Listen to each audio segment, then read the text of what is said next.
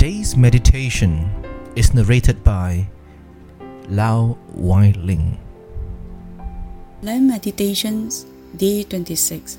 Find rest in God. Bible reading is taken from Isaiah chapter 30, verse 15 to 18. In repentance and rest is your salvation, in gladness and trust is your strength, but you would have none of it. Isaiah chapter 30, verse 15b.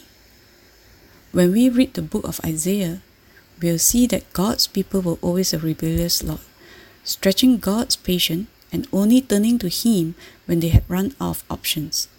When they were threatened by the powerful Assyrian Empire, the people of Judah chose Egypt rather than God to help them against their enemies. Chapter 30, verse 1 to 3.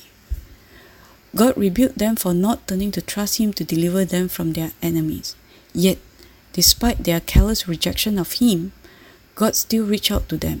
He desires to show them His grace and compassion because He knew the disastrous consequences that would befall them if they continue their own way. God's plans for us are always for our good, not to harm us, but to give us hope and a future. Jeremiah chapter 29, verse 11.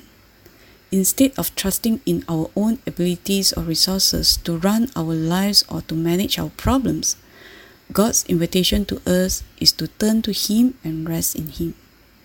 When we are able to trust God to guide us through the storms of life, we can have that calm inner peace that God is in charge and all will be well. Who is in charge of your life, you or God?